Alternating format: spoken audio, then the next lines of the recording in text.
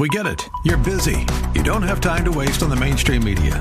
That's why Salem News Channel is here. We have hosts worth watching, actually discussing the topics that matter. Andrew Wilkow, Dinesh D'Souza, Brandon Tatum, and more. Open debate and free speech you won't find anywhere else. We're not like the other guys. We're Salem News Channel. Watch anytime on any screen for free 24/7 at snc.tv and on Local Now, Channel 525.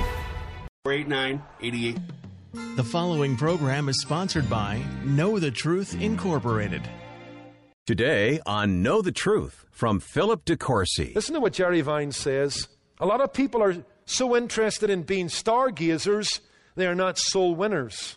Read about the signs of the times, yes, but don't forget the size of the times and the people who are hurting, lonely, and in need of Jesus. Share the gospel to the least and the lost until that moment happens.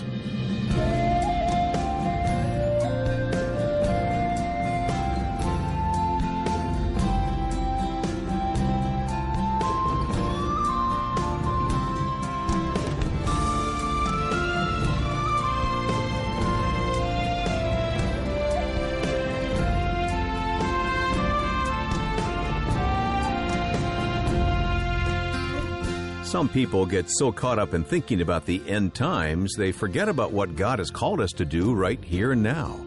Today on Know the Truth, Philip DeCourcy helps us keep our focus on the present without neglecting what is to come. It's a message from the Essential Jesus series titled Future Events. If you missed the first part of this message, you'll find it on our website when you go to ktt.org. Let's get in now to God's Word. Here's Philip DeCourcy. Future events. That's what we're looking at in Mark chapter 13. What are the events that will mark the last days that will bring us to his return? He's outlined all the details that will describe the events of the last days. But now he moves to duties. He moves to the things that the last days generation should do. Remember, we made an argument that verse 30, this generation will not pass away, is not Israel. It's a description of the generation that will be alive to see all of this. That will certainly include many in unbelieving Israel, but it will include the Gentile, where Jesus is simply saying there's going to be a generation who will see the beginning of the signs, they'll see the big sign, they'll be alive after these days to see me coming in power and glory. And so Jesus summons those who will be alive during the last days to certain action. Jesus will say more than three things. I'm going to highlight three things here about the last days generation and what they need to be doing. Number one, Jesus summons them to preparation or preparedness. To this generation who will be alive to see it all, Jesus said, look, you don't know the hour and you don't know the day that I'm coming back, verse 32. Only my Father knows that, so you better be ready. You better be prepared. You better be alert. You better be watchful. That's how he ends, doesn't he? In verse 36, don't be found sleeping. I say to you all, watch.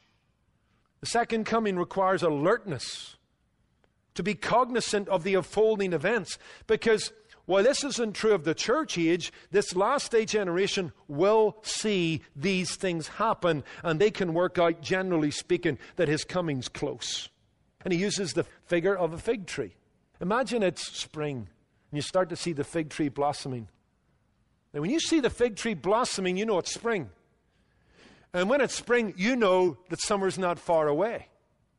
And he says, when you see these things happening, the wars, rumors of wars, spiritual deception, persecution, the Antichrist standing up in the temple, declaring himself to be God, you better believe it, my coming's not far away. At the doors, he says here, doesn't he? So you better be prepared. The signs will tell you that. And then he goes on, he changes his metaphors. So you're moving from verse 28 to 31, to verses 32 to 37. And we go from the outdoors looking at fig trees to the indoors. And there's a master who's gathered all his household servants. And he says to them, hey, I'm leaving. Going on a trip. Won't be back for a while. Hey, got to say something to you, keep the kitchen clean, keep the beds all tidy, make sure the gardens are in good repair, so on and so forth. We read here, don't we, in verse 34, he says to them about each his work, and he commands the doorkeeper to watch. And then he heads off. And the whole point of the story is, boy, they better be ready. No sleeping on the job. You don't know when the master's coming back. There were 3 watches in a Jewish day, but there were 4 in a Roman day. 6 o'clock at night till 9, 9 o'clock to 12, 12 to 3, 3 to 6. And Jesus takes that idea and says, hey, you know when the master's coming back. He could come back in the evening, 6 to 9. He could come back at midnight, 9 to 12. He could go back at the crowing of the rooster, 12 to 3. And he could come back in the morning from 3 to 6. And he says, hey, you better be ready. Don't be found sleeping. And Jesus is saying to the end-time generation, be ready, be watchful, be prepared. Is that not the same when it comes to the church waiting for the Savior at the rapture? I think it is. In fact, I'm sure it is. Let me give you an example. Go over to 1 Thessalonians 1, verse 10. We have a description of those who came to Christ in Thessalonica and the transformation that took place, which was wonderful. They turned to God from idols to serve the true and the living God. If any man's in Christ, he's a new creature.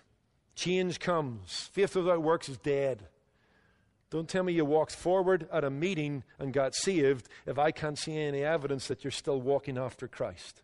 Here they started following him, turned from idols, they serve him, and notice this, verse 10, and they wait for his Son from heaven. If you and I are true Christians, we're living in the light of the second coming. In fact, when you go to chapter 5 of this letter, and verse 5, we're told that we're not children of the night. We're not going to be part of the darkness that will envelop the world. We're children of the day. Therefore, verse 6 of chapter 5, let us not sleep as others do, but let us watch and be sober. For those who sleep, sleep at night. Those who get drunk at night. But let those of us who are of the day be sober. So just like the generation alive during the tribulation to witness Jesus' return, in the church age, you and I are still to be prepared, alive, awake, alert to Jesus' any moment return for his church that requires no fulfillment of prophecy and no sign to announce it.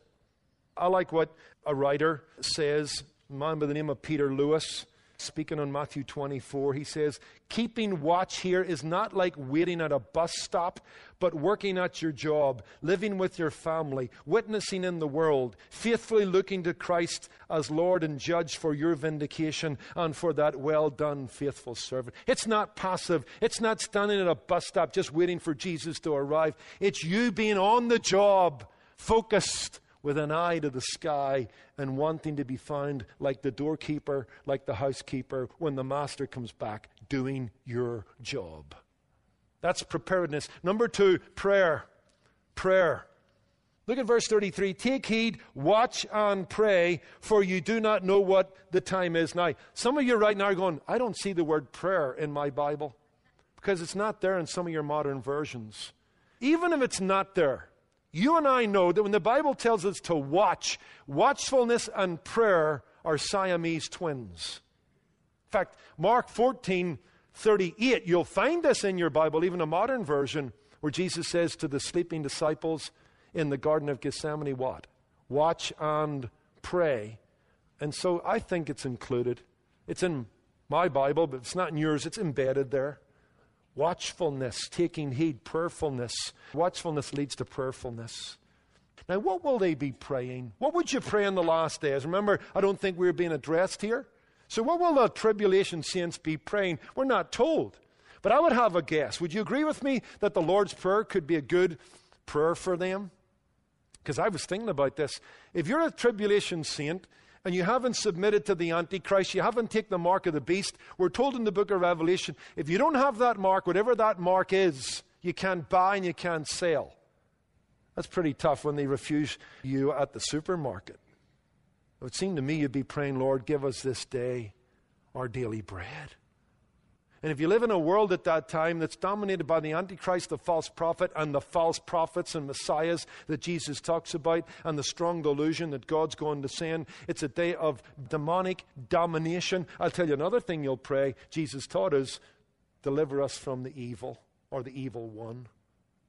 And if you live in a world where you've lived long enough to see the abomination of desolation, an Antichrist rising up in the temple, according to 1 Thessalonians 2, verse 4, a rebuilt temple, and declaring himself to be God and calling the world to worship him, I'll tell you another thing you'll pray.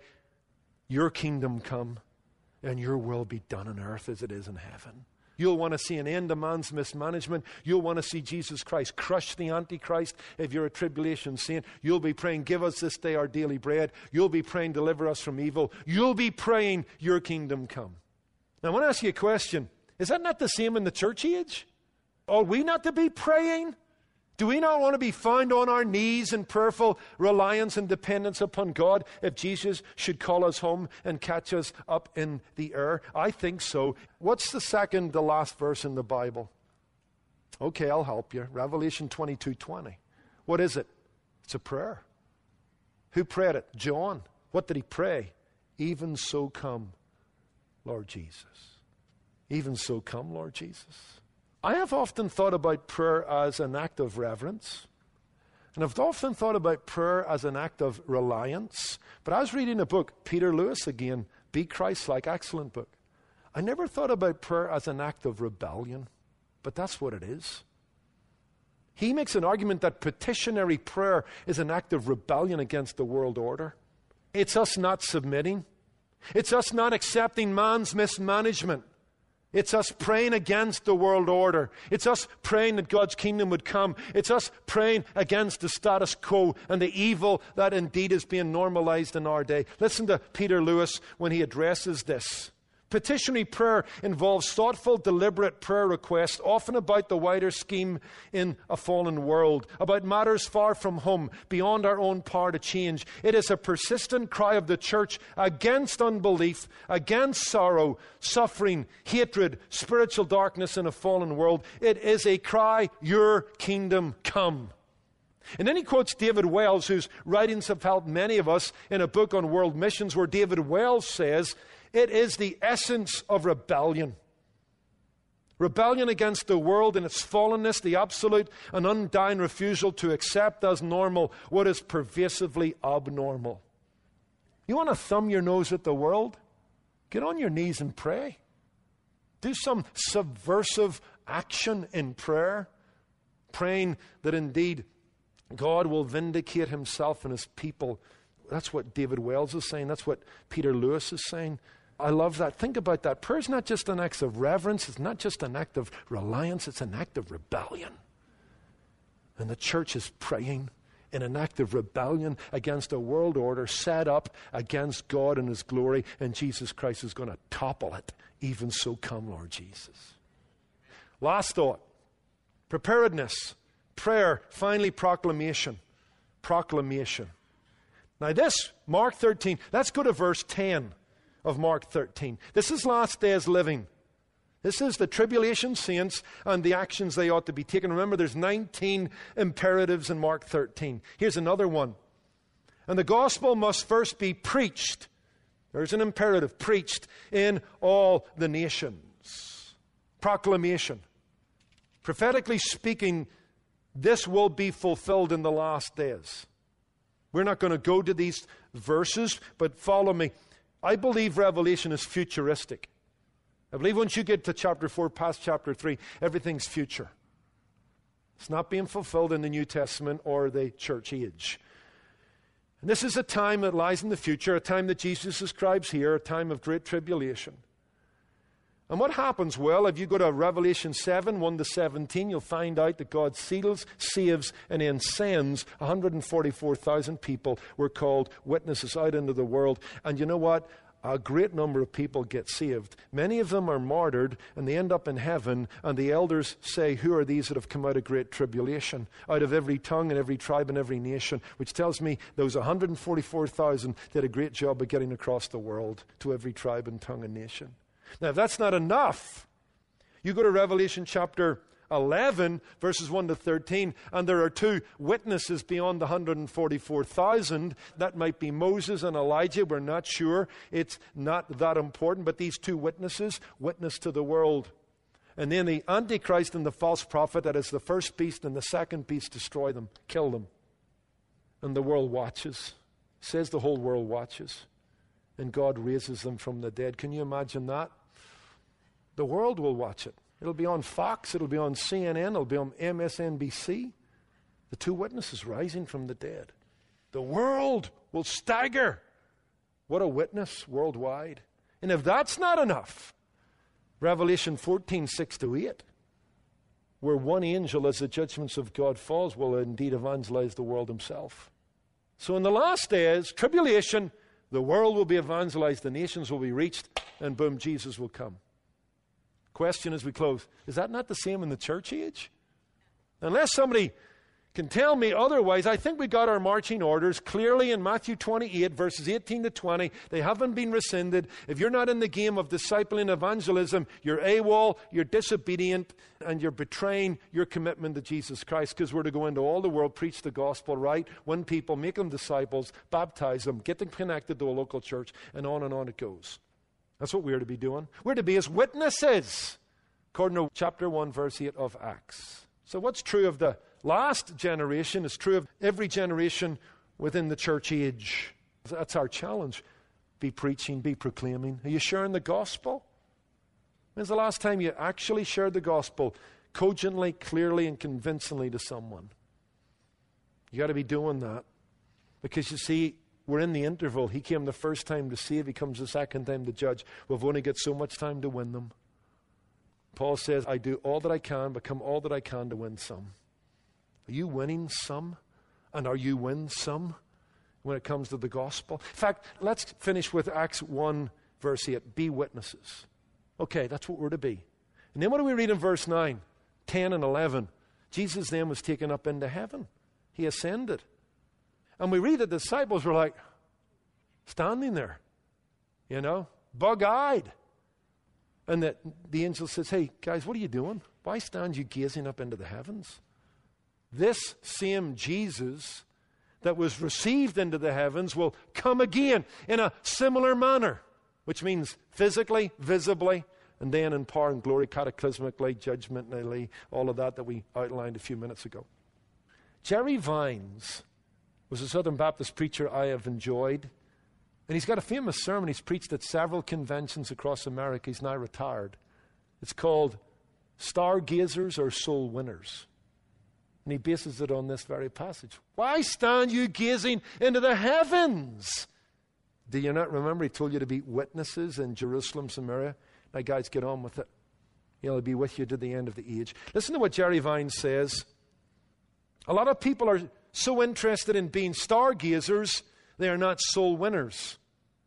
Read about the signs of the times, yes, but don't forget the size of the times and the people who are hurting, lonely, and in need of Jesus. Study the 10 toes of Daniel, but don't fail to take your feet and get out onto the highways and byways and tell others of Jesus. Ride the wings of the angels in the book of Revelation, but ride your car across the city to a place where you can share the gospel to the least and the lost. We need to get excited about it. Jesus is coming. People need to come to Him. So let's get working at winning souls, and amen to that. No more stargazing. No more elaborate charts. We're not going to be alive to see that generation or all that's happening. We're the church. The rapture's coming. There are no signs, no prophecy. Let's get on with loving Jesus, raising our children in the fear and admonition of the Lord, doing a good day's work, keeping ourselves pure, keeping ourselves from idols, loving one another, reaching the lost until that moment happens. I just finished the book. I'd recommend it to you. How God Used R.A. Torrey. R.A. Torrey founded Biola University, by the way. And it's a book written by Fred Sanders, who is over the Torrey ministry at Biola. And in it, interesting, in a book on how God used R.A. Torrey, there's a sermon called How God Used D.L. Moody. And then Torrey, who traveled with D.L. Moody, says he was 1, a fully surrendered man, 2, a man of prayer, 3, a deep practical student of the Bible, 4, a humble man, 5, he was free from the love of money, 6, he was endued with the power of the Holy Spirit, and 7, he had a consuming passion for the lost. That's not a bad checklist, by the way. You want to be used by God? Follow all of those things. But he loved the lost. He was an evangelist. Do you know what he committed to? He said, I can't go to bed, and I shouldn't go to bed any night of the day until I've shared the gospel with someone at some part of the day. In fact, I had a friend had that same commitment, Jim Henry, who helped disciple me back in Northern Ireland. He's with the Lord. He said, Philip, I've made it my goal each and every day to have one meaningful conversation with a lost soul. What about you and me? Are we fulfilling that? Just one soul. If we all were reaching one soul a day for Jesus Christ, there would be a lot happening in our world. In fact, in the book, R.A. Torrey tells the story that one night, Moody was so tired, slept in the bed. He was in his jammies, all tucked up, comfortable. You know when that's like. The last thing you want to do is get back out of bed. And then he remembered, I haven't shared the gospel with somebody. And he actually got up, put his clothes on, as tired as he was. He went to the doorstep of his home and he looked out, and it was raining cats and dogs. And he said, well, hey, Lord, I made a good effort. There's nobody going to be out on the street. I'm going back to bed. And then he thought, I can't. And he opened his door and he listened. And he didn't hear anybody for a while. And then he heard the pitter-patter feet of a man coming along the sidewalk under an umbrella. And according to R.A. Torrey, as the man comes by Moody's house, the guy ducks out of his doorway under the umbrella and starts talking to the guy as they walk down the street. And as he's talking, he says at some point in the conversation, he says, my friend, do you have a shelter for the time of storm? It's an old phrase in a hymn that's basically talking about the second coming and the need to get saved. Do you have a shelter in the time of storm? Here you are under an umbrella and the rain's coming, but someday God's judgment will rain down. Are you saved, my friend? And he actually leads him to Christ under the umbrella. And then he gets back to the business of sleeping. In another part of the book, Moody challenges the man one day on the street and says, sir, are you a Christian? And the man says, hey, you, mind your own business. To which Moody replies, sir, it is my business. To which the man replies, then you must be D.L. Moody. Wow. I'd like that kind of reputation. God give us a heart for the lost. You know, we're safe and sound and secure. We're not appointed unto wrath, but to salvation. We're not in the world without God and without hope. We've got the blessed hope of the glorious appearing of our God and Savior. But they don't. They have no shelter in the time of storm. Let's get them to Calvary, to the scorched earth of that place where God judged our sin. And if He finds us there at His second coming, we're safe. What ought you and I to be doing? Just like the tribulation saints, we ought to be prepared. We ought to be prayerful. And we ought to be proclaiming the gospel. Amen? Lord, thank you for this word. Help us indeed to be ready, for in such an hour as we think not, the Son of Man comes. Find us alert. Find us on our knees. Find us on our feet, sharing the gospel for Jesus' sake. Amen. Wrapping up the message titled Future Events, you're listening to Know the Truth with Philip DeCourcy. We're in a series right now called Essential Jesus. It's a verse-by-verse study through the Gospel of Mark. And if you're just joining us, or if you've missed any of the past teachings in this series, you'll find them online at ktt.org. We mention our online archive a lot in this program, but maybe you've never taken advantage of it and used it to download any of Philip's teaching. Check it out today, and when you do, you'll discover how easy it is to access all of Philip's messages. And it's made available at no cost. It's one way we send God's Word to the four corners of the globe with nearly unrestricted access because of today's technology and, of course, your generous support. This year we expanded our broadcast into more major cities across the United States, including Houston, Tampa, St. Louis, and Denver. And some of these cities have suffered devastating tragedies this year. So we are grateful to be there, shining the light of God's Word into the darkness. But it really does require your partnership. We can put these programs together, but it's your support that allows us to purchase the airtime that makes Know the Truth possible. Right now, we're asking you to give your most generous year-end gift so we can reach even more people with the gospel in 2018. Call 888-644-8811 or go to ktt.org. You can also write to Know the Truth, Post Office Box 30250, Anaheim Hills, California, 92809. Give a donation today and we'll send you the ESV Daily Devotional New Testament with our thanks.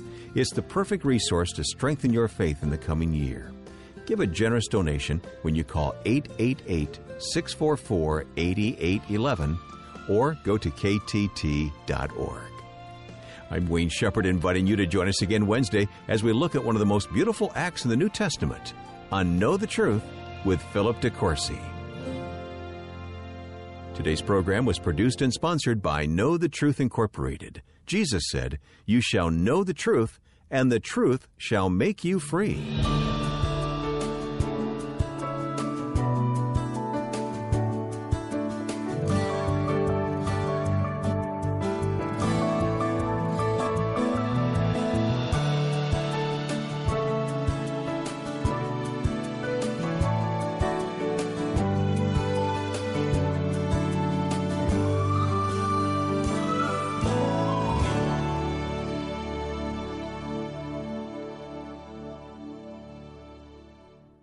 It's called Medi-Share, and it's affordable biblical health care. And if you're wondering, what does that mean? Well, ask the people who are already members, like the Badger family.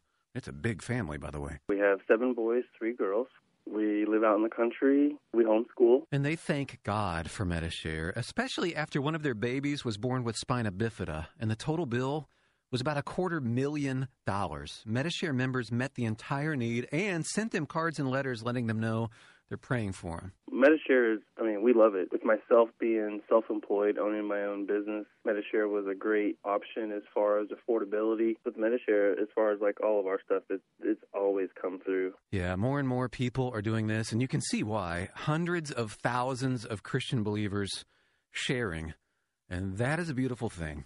Find out more. Call 844-41-BIBLE. That's 844-41-BIBLE. 844-41-BIBLE. Hello, I'm Mike Lindell, inventor